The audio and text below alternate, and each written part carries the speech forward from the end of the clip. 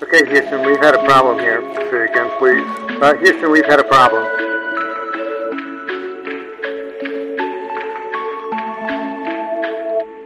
Hi, I'm Andrew Wallace, and welcome to the We've Got a Problem podcast, where we explore inspiring stories of struggle, success, and solutions to prevalent problems and how our guests turn problems into opportunities.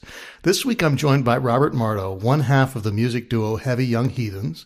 If you don't know him by name, that's okay. You've almost assuredly heard their music in trailers for movies like Deadpool, Ant-Man, Need for Speed, and The Magnificent Seven, on TV, most recently in The Righteous Gemstones, and many other places. Robbie, thank you so much for joining me. My pleasure. Thanks for having me, man. I'm excited about this. Absolutely. Thank you. So you've been into music for basically forever, I assume. Absolutely. So what were your early inspirations? Growing up, the Beatles were the Bible in my household. Okay. For my brother and I, who's my partner, Aaron, for my brother and I, the Beatles were everything. We heard those records, Buddy Holly, the Everly Brothers. Sure. Those records were played relentlessly. My father's musical ability and his taste, my mother's musical ability and her tastes were very prevalent throughout our whole childhood. And I absorbed that. I just absorbed hearing that and playing. It was just a treat to always have music playing in the household. It makes for a happy household. For sure. Yeah. For sure. Yeah. That's an earlier generation of people than most people today would even be familiar with in your age group. A lot of people these days, you say, have you heard the Beatles? And they go, well, I've heard of the Beatles. Right. But they can't actually recognize the music that they're listening to. I mean, those guys, the Beatles, the Everly Brothers harmonies especially are just so iconic that once you've heard them, you go, that you can absolutely identify them. That's right. So when did you start getting into playing music? I was probably about 8 years old. I was with my parents, having an older brother, and I say that with, all joy in my voice. Yeah. Having an older brother, I watched him develop his musical ability. He started with guitar, picked up bass, he played keys, he sang, he formed bands, he got a 4-track recorder, which was huge. He learned to master that, record, demos, song ideas, etc. So a great influence on me. Right. Also, our father was a player. Okay. And like I said, our mother can play as well. So there was both sides of the family that had this ability. I was with my parents. I really had an inkling that I wanted to try rhythm. I wanted to play drums. Just so happened to be that a family friend, his wife tried to woo him into a drum kit for an anniversary. That went awry. The drum kit was sitting in the closet. I saw it. I said, "What is that?" He said, "It's a drum kit." I said, "Can I have it?" He said, "You can borrow it." I said, "I promise you I will bring it back," which I did. Okay. And that was how it started, about 8 years old. And I can't say, and again, this is just my opinion and it's my own journey, so it's for no one else to take if it doesn't resonate with them. Lessons were not my thing. Okay. I don't read a note of music. My brother and I do not read a note of music. We're not formally trained musicians per se. I took a drum lesson with a fella in town. A lesson. He said, "Bring a binder, bring a pen, bring some paper." I said, "Okay." And I went in the room. He showed me all these things. He wrote all these charts out and he wrote these notes. I'm looking at these squiggly lines and these musical notes. And at the end of the lesson, I went home and my mom said, "Okay, what time next week?" I said, "It's going to be quick next week." I went in. He said, "Okay, did you do your homework?" I said, "No, absolutely I didn't. But show me how to play a 2 and a 4.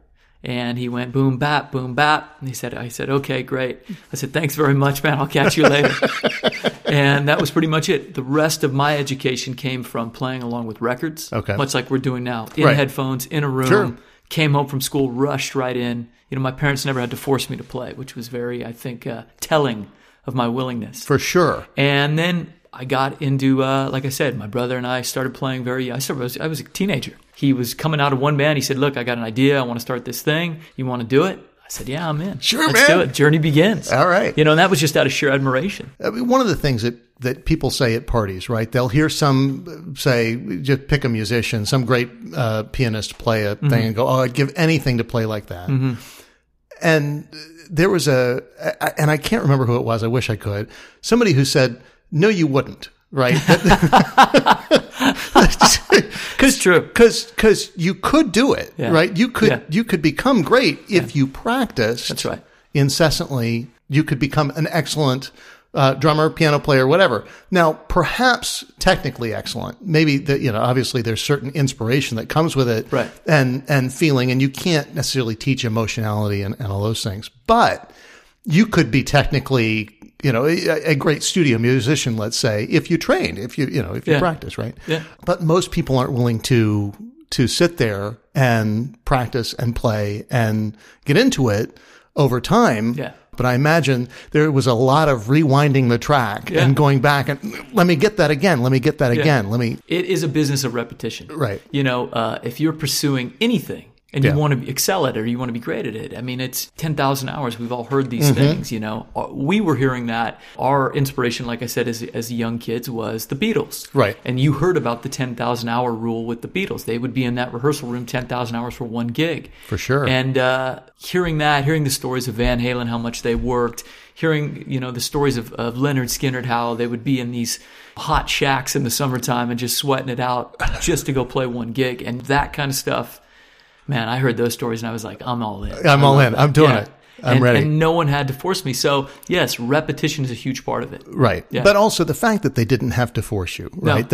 No. That's something that you cannot compel. I had a friend who had the typical experience of, he said, an Asian child, where he was expected to play an instrument, to play it well enough to get into a good school so that he looked well-rounded. And then once he got into the good school, to give it up. Because, it's like... There's no future. Right. Because, you've done it did what it was supposed to do. Got you. You're good. Yeah. And he's like, no, I actually like playing. Smarten up. Go be a doctor. Go do something better. Like, no, I actually like playing the violin. He's like, I love it. It's, maybe you had to force me early on when I was 4 and you were shoving this violin into my hands, but now I like playing it. And his father wouldn't talk to him when he was like, no, when I graduate, I want to go to graduate school for music. And he goes, no, absolutely not. Yeah. So he had to pay for graduate school himself. Now, of course, he's a concert violinist. Yeah. But so often people try to force any of the arts, music is one of them, but any of them on their kids going, you should learn to love this. You'll thank me later. Yeah. Rather than let me cultivate an inspiration and a love for music that you just like, no, I'm into it. I think every parent has the dream, right? If my kid's going to be a football player, I want him to be, an NFL, Tom Brady Jr., whatever you want to call him. If my son's going to be a musician, if my daughter's going to be a musician, if my children are going to be athletes, dancers, doctors, whatever. Every parent wants their kid to be the best. So how are you scarring your kids? I literally have told them that we have no instruments. Do not even listen to music. Run the farthest away from it as you can. And no, what your story tells me is it just, again, what it keeps reminding me of is getting into music professionally is hard. It's hard work. Yeah. And when I hear that, it's just one more reminder that there is no easy road in this game. Right. Your friend has to suffer whatever his familial kind of, repercussions he's felt from that, from his love of music. And it came with a cost. It comes with a price. And he's putting himself through school. Yeah. That's what music is. And I've said this many times to many people. The music business and just music in general, following your love of it, has a strange way in itself of kind of weeding out those who don't belong. There's many, many points in the road, as we'll talk about here in this talk. There's many points in the road when you have every reason to give it up. Yeah. Yeah. Were you guys having some success relatively quickly, or how long did it take before you were starting to get it out there? My brother was so focused and so passionate about what he was doing, and again, had a couple years of experience on me. Sure. And so he very quickly had a great batch of songs. Him and another bandmate that we had, who was a childhood friend, we quickly put together a demo by just scrounging around. And the way we did that was very interesting. We rehearsed, we practiced our brains out every day, every night. It was school, it was water polo after school, and then right down to rehearsal until 10 or 11 at night. And we did that just religiously 7 days a week.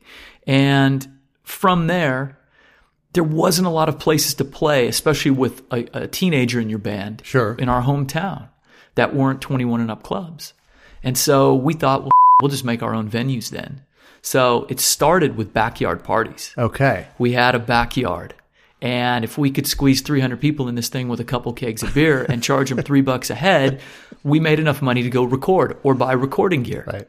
So we quickly assembled this studio gear by throwing these parties. By the last party we had, I kid you not, there's 700 kids. My parents, it's like, are you going to dinner tonight? Yeah, we're going to go to dinner. Great. We'll see you at 12. And 700 kids pile in, 8 kegs of beer get ran through. We make, well over a couple grand. And the cops show up. We've played our set. Do you guys want us to shut it down? I said, no, we got one encore to go. give us a minute. My brother, sweet talks him, you want a drink? And they were cool enough to say, listen, you got till 11:45. Okay. Okay, great. We go out, we burn it, we take the money. Everyone goes home happy. We go record. Right. We go put together. So success didn't come necessarily quickly, but we did know that we were making strides here. Right. We were doing things that other people weren't doing. Well, you had a plan. We had a plan. Right. That you just hit the nail on the head. Yeah. My brother, like I said, knew what to do. We Right. were flyering. We were playing. We developed a venue like out of a coffee shop where kids could come. Right. And everything was about the goal, which was getting some attention, possibly to come down here, Sure. play some bigger shows, of which we did. We would come down and play the Viper Room in these different places that were hollow ground to us because Right. you heard all the tales. Of course. And try to attract someone to make a record, a major label, whatever. 25 years ago, we landed at a place called Sound City in Van Nuys. We were brought down on the strength of this demo tape that we made by some producers and the owner of the studio, Tom Skeeter, who's no longer with us. And Dave Grohl made a fantastic documentary, if you haven't seen it. It's called Sound City. And we wound up at this studio in the valley, up by the Budweiser plant. Right. And I'm all of probably 16 years old at this point.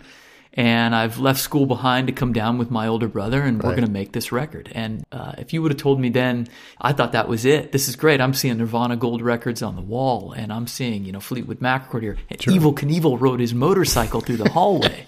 This is Valhalla, man. We're here. Right. But that was a lesson in itself. I quickly learned that I was in no way, shape, or form ready to make a record at a studio like that. It was a setback. It was a point where, we did the recording, we hustled through it, Sure. we put in the work to get it done, but it was an eye-opening experience. That was phase one of, hey, you better get back in the room. It's going to take more work. Right. So you didn't have the experience the Beatles had with Please Please Me, where they were just in a marathon.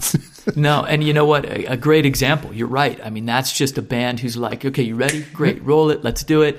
Now, they had done a decade, Sure. demo session and stuff before. They'd been practicing nonstop in Germany. They'd done the whole thing. Right. The whole thing. You're absolutely correct about that. And we had a journey similar to that. Right. We had done a lot of hours on stage, so to speak.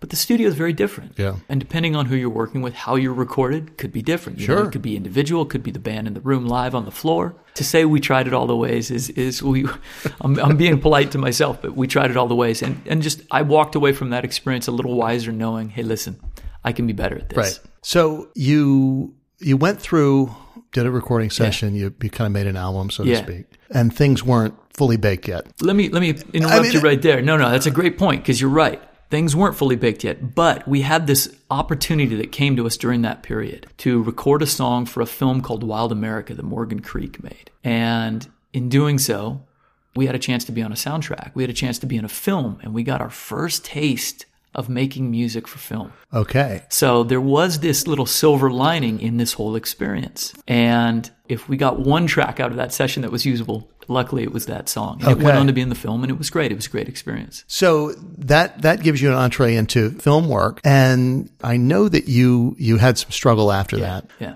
That things just weren't going 100%. Still just weren't going how you guys in a sense knew that they could go, and you felt like if you didn't do something different, if you didn't make a change, either you were going to give it up or you were going to That's right. recommit. That's right. In all that period, and shortly a few years after, we never stopped. We kept working. We toured. We would make records and tour. Endless cycles. Fast forward a few years, our childhood band has disbanded, as normally do. But, my brother is my musical partner for life. We're not going anywhere. Right. People have come and gone. Fast forward a few years, we've put a new project together. We've made a couple albums, and we're doing the cycle again. We're records tour. Right. But life has changed. We're a little older. We're a little wiser. We've learned from a few mistakes. We've honed our craft a little better. Right. And now we're at this second phase of our career where we're now touring support for big national acts. Mm-hmm. We're doing festivals all over the world. We're touring with the biggest bands of the day. And so now that's the new experience we're seeing. Oh, that's how they control the crowd. Oh, that's how they get their gear ready. Okay, these are the things that are now the lessons in phase 2 of our career, where that intermediate level that we've reached, so to speak, we can be better. We can be more proficient. We can control a room now. We can get up on stage, and you give us 30 minutes, we're struggling. You give us 45, we got you. Right. But even after all that, for probably 2004, 2005, 2006, we were on the road probably the better part of 7 or 8 months out of the year. Well, that's the brutal schedule of it was a working musician. Yeah, absolutely. It's the part no one wants to talk about. Right. Because, you think the road, you think, hey, listen, cocaine, strippers, I'm throwing baloney on someone's ass. And it's just not a reality for a band at that level. Now, I don't know what goes on at the big level. That's their business.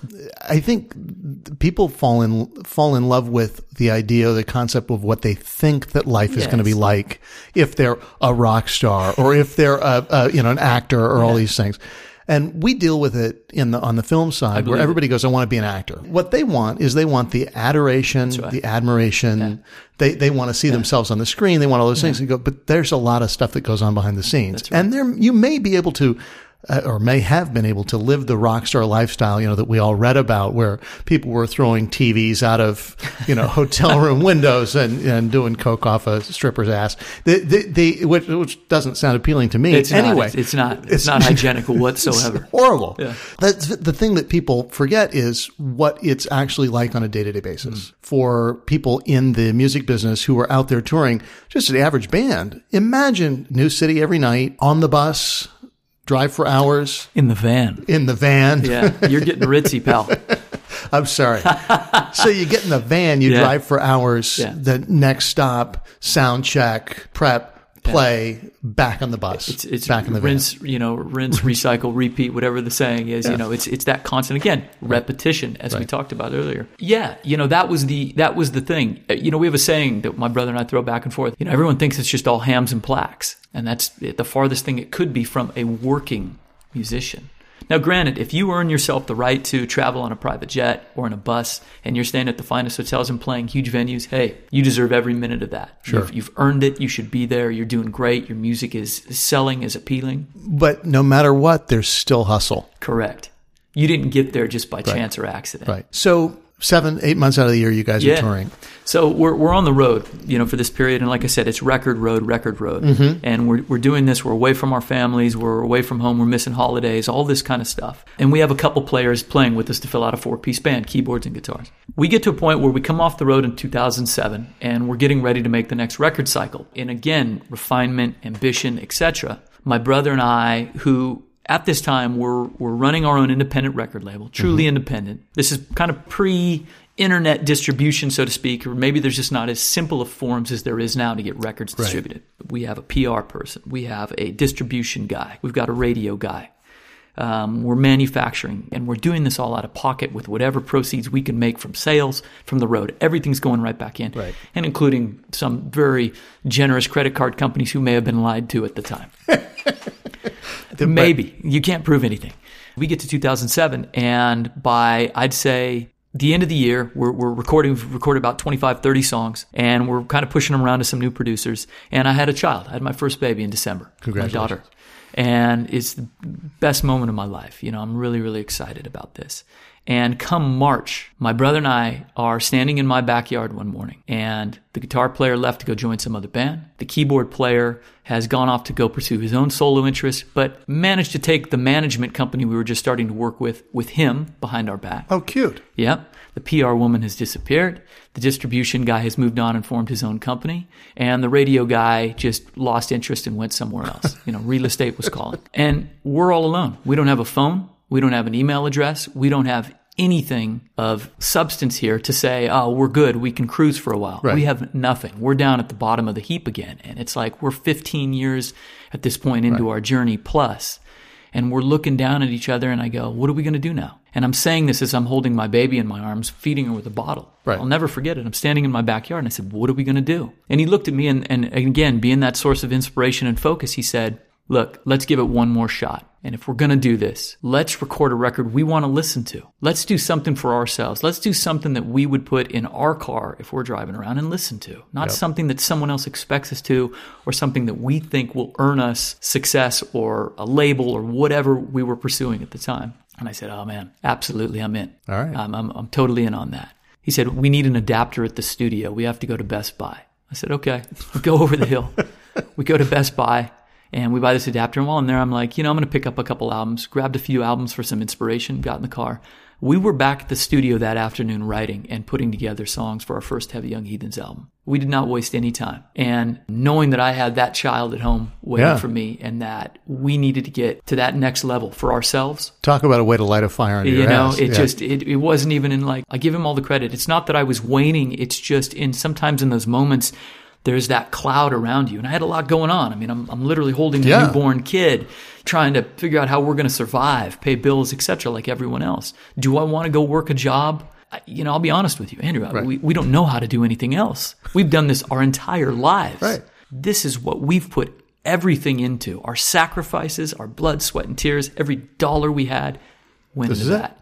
So that moment right there was where everything changed. We take all of 2008. We did nothing. The phone was shut off. Like I said, no email address. We recorded all day, every day. We wrote and recorded. While my brother was proficient in the studio, he excelled now beyond a level I've never seen. And he developed a sound for us. And so we record a couple of the first things that we've written. He gets his mix to a point and he calls me and he goes, "What do you want me to do with this? This is where I'm at. What is it? What are we doing here?" I listened to it and I said, okay. I literally took some free plugin we had downloaded. We put it on some drum tracks and things came alive, man. There was a magic that happened. And he looked at me and went, "Get out of the chair." Okay, I got it. All right. And that was it. And we made a record. At the end of making that record, we really loved what we had. We worked our asses off to write great songs, to produce great songs, and make them sound how we wanted them to sound. Things were dirty. Drums were big and crunchy. Bass, no guitar. All our vocals, these harmonies, these elements of spaghetti western that we loved. Morricone was, sneaking in there. All this stuff that we wanted to put into these records, we did. We had one copy on a disc, not knowing what to do with it. We reached out to our former distribution guy, a great fella named John Bergen and his partner named Bo Caldwell. Reached out to John and we had lost touch with him. And he was really someone in our lives that we valued. And we said, "John, we have this album. Well, send it over. I'd love to listen to it." He said, "Well, we only have a CD. You mind if we put it in the mail to you?" He said, "Send it to me. I'll call you." We sent it to him and he's no longer with us. So it's a moment that I'll cherish forever. He called us and he said, "I know exactly what to do with this. This is your best work." He sent the one copy to a fella named Matt Roffel in New York. Matt Roffel sent the same copy to Buna Murray. Buna Murray put us under a deal and started putting it in their television. It then went from Buna Murray over to MTV, where we met a fella who changed our lives named Scotty Diablo. Scotty called me on the phone and said, "Look, let me put your music on all our shows." We said, "Absolutely." He opened a window for us, for TV and film, that we had been dreaming about our whole lives. I cannot tell you how fast we jumped through that window as it slammed behind us. We dismantled all of our live gear, got rid of everything, put all our focus into studio gear and recording and writing. And that's what we've been doing for the last decade plus. Awesome. Yeah. Awesome. Sorry to be long-winded about it, but that's the journey. What's so awesome about that is when faced with a definite problem, right? It's like everybody is abandoning us. We're leaving. We're right back where we were 15 years ago, and now we're here back at the bottom of the heap. And we have everything to lose and nothing to lose at the same time. And the most dangerous guy in the room is the guy with nothing to lose. Absolutely, man. Absolutely. Do you write specifically for the trailers, or is it music that it's already part of your Heavy Young Heathens catalog that people are picking up and using? It's a small percentage of both. And the heavier side is that we're custom composing for every project. Some of those tracks do get repurposed. But also the record that I was telling you about that we made, we do have a couple albums that, we've made of material that we commercially released. There was some songs on there that had a lot of shelf life. They still do to this day. For whatever reason, I'm grateful for it. If anyone ever takes the time to listen and says, "Hey, I dig that," we've got a couple songs in the catalog that continue to work. And for us, we're not, like I said, commercial artists. We don't put records out to sell. We don't try to get on the radio. We don't have social media. We're not looking for that kind of attention. Our goal is to be a part of great projects that we dig. So when we get to voice a character on The Simpsons, oh man, you can take all your platinum records and shove them down the toilet. That was it. Oh my God, we're lifelong fans of this. Be here, to participate, to just see how the show is made, etc. Such a treat. And a big thank you to our friend Matthew Sweet for that. He made that happen. It comes in all sorts of different ways. So the trailer thing, to answer your question, our start in trailers, people had heard our music and said, "I think you'd be good at this." And we very quickly, the first week out, landed a trailer for The Amazing Spider-Man and for The Expendables 2. Now, neither company, both different film studios, knew that each other was using the song on the same week. So that was a bit of a pickle that we did not create or cause. But to hear that companies want to use our music, these two little guys that don't read a note, that are just sitting in their own studio trying to do this every day. Yeah. Man. Yeah, well, it's the absolute best possible thing that could happen, that somebody actually enjoys your work and wants to use it. The amount of gratitude we have for that is beyond. I can't even talk say. About an honor. Yeah, it is. What do you think the most underrated concept in the music business is that you think everybody overlooks? I've thought about that a little bit. We touched on it earlier, and it's hard work. It's the work that comes and what comes with that. You talked about what comes with success. I say the hard work that goes into it. You can't put a toe in the water here. Like you said, you may get away with it for a minute, but it's going to show. And we're constantly having to educate ourselves. We're constantly having to get better at what we do, because eventually, even just personally, you hit a wall. Mm-hmm. And so for anybody that thinks getting into music is easy, or, hey, I bought some gear, I'm just going to record a record and put it out, someone should listen to it. No one owes you that. Nobody owes nobody nothing, as we always say. The truth is, it's hard work. It took us 15 years to get someone to actually listen to our music and say, yeah, I hear something here. I think that is the biggest misconception of the whole thing, is that it's just some easy road just because you've got a nice guitar or a great microphone, or, hey, I wrote a song. Hey, that's great. Write 1 million of them. One of them's bound to be good. Right. But if you only write 1 or 3 of them, your odds are a little rough. So what would you say the most unexpected detour that your career has taken has been? There's rarely a straight path to success. And we've talked about a lot of different paths in your career. But what do you think just kind of took you by complete surprise? I think it was that moment, like I said, that the CD wound up in the hands of some television and film people. And we very easily at that moment could have just said, that's great, man. Yeah, use it for some shows, but we got to go. We got to tour, or we're going to make a record, or, we're still trying to be famous. We wholeheartedly jumped through this unknown zone to say, hey, look, I don't know, this is short-lived. I don't know what happens when they cycle through those 10 tracks. Right. What's next? Making that choice right there changed our lives completely for our work. It changed our work lives completely. It now gave us a voice where we were heard, and it gave us an outlet for our creativity. And like I said, I'm forever grateful for that opportunity. Fantastic. Yeah. Fantastic. Yeah. So we've got a little bit of time left. Please. I'm here, man. I want to talk to you how the music business sold music and packaged it. There's several bands when I was in high school that I can think of where I had to buy the whole damn album. That's right. To get the one song that was good. And of course, they never had another one that was good. The $20 challenge. Yeah, the $20 challenge at Tower Records, That's right. So when something like the iTunes Store came along and you could just get the music you wanted, and buy the track, that was transformational for me and my music consumption, and it enabled me to now, as I heard of a track, I could go out and just get that track, and I didn't have to commit to liking the whole album. Yeah. Now, it did also destroy in my mind some of the advantages of somebody who spent the time curating an album. Yeah, you've lost something there, but during that time, you're right. Music changed. The way we consumed music changed. The way the music was distributed changed. Everything changed. Yeah. Whether it was peer-to-peer on sites, or whether, the dawn of iTunes and the early days of downloading. The bottom line is it put the listener in control now.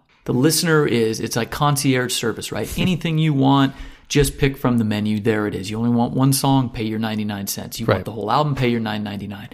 You want to take, a song here, a song there, put it on a playlist. You're in control of your own destiny now musically. Back in the day, putting on 2 sides of vinyl on a reel-to-reel to try to get your mix right, that was your choice if you had time or the equipment to do that. But what a headache. Right. Then it went to cassette tapes, and we'd sit there and wait for the song to come on the radio with our finger on the button going click, click, click. Oh, the guy's talking. Now the listener was in control. The buyer, the purchaser was in control of the product. Part of the frustration for me is that everything seems to be driven by theft of intellectual property. Yeah.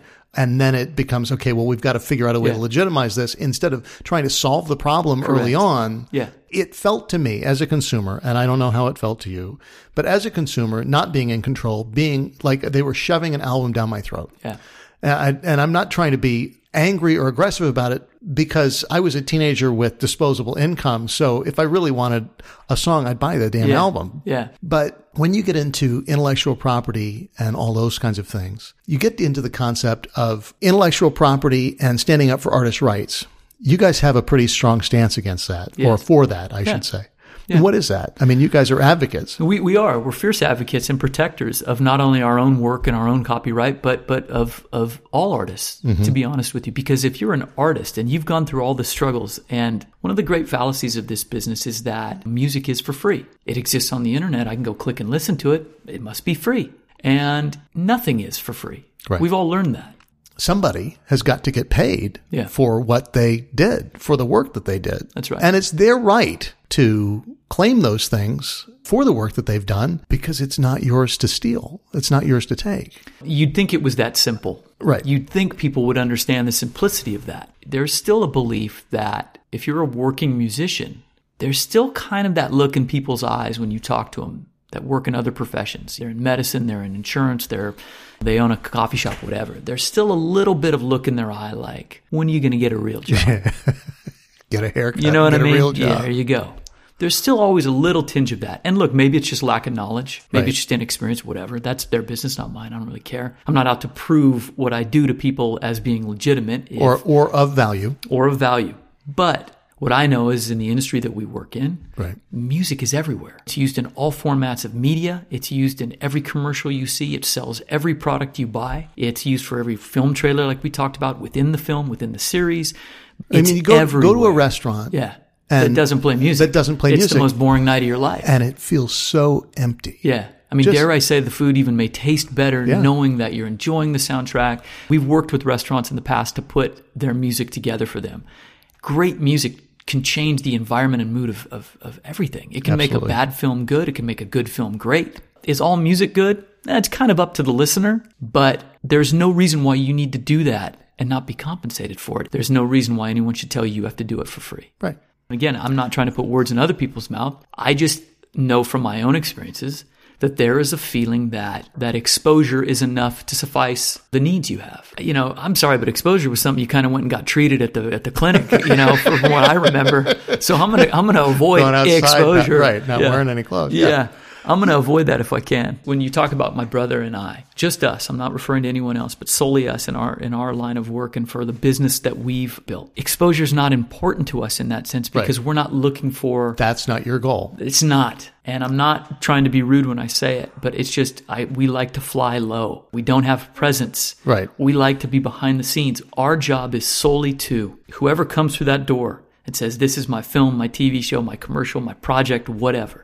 Right. Our job is to make them happy. Right. Let me make you something good. Our job is to make their product is the best we can, and we have a very high quality control within ourselves. It has to be great for the both of us before we even play it for the client, so to speak. Well, and that is ultimately the creator's journey. That's right. That's what my father went through in writing Braveheart. People think when they see your product that it just came out that way, right? Like that was your first draft. Correct. Right? People look at the screenplay for Braveheart and go, oh, I wish I could write like that, or I wish I could have written that. And you go, well, just keep in mind, what we called draft one was like the 17th draft. I mean, and that's the unsexy stuff. That's the wizard behind the curtain. It's just some guy on an exercise bike with a kazoo.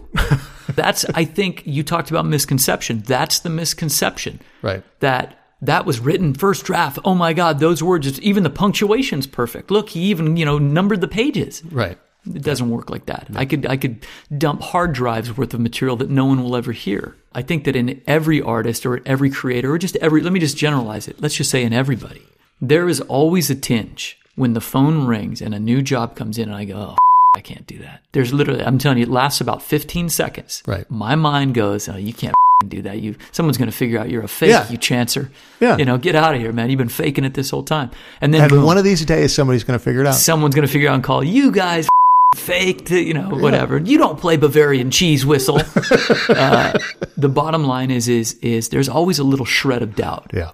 But that's the fuel. Right. If you know how to turn that into kicking your ass to get going, and the motivator, it's great. The other thing I was going to say to your point though is don't forget, we're overstimulated. Right. All we see is success, and I'm using my fingers to make quotation marks. Yes. People all day long, all they see is success. Yeah. Well, you're seeing the curated version of somebody's life. And much like you said, you're seeing draft 17 that says number one. Right. You're not seeing draft number one. Right. People all day long get fed that. That dude's got a private jet.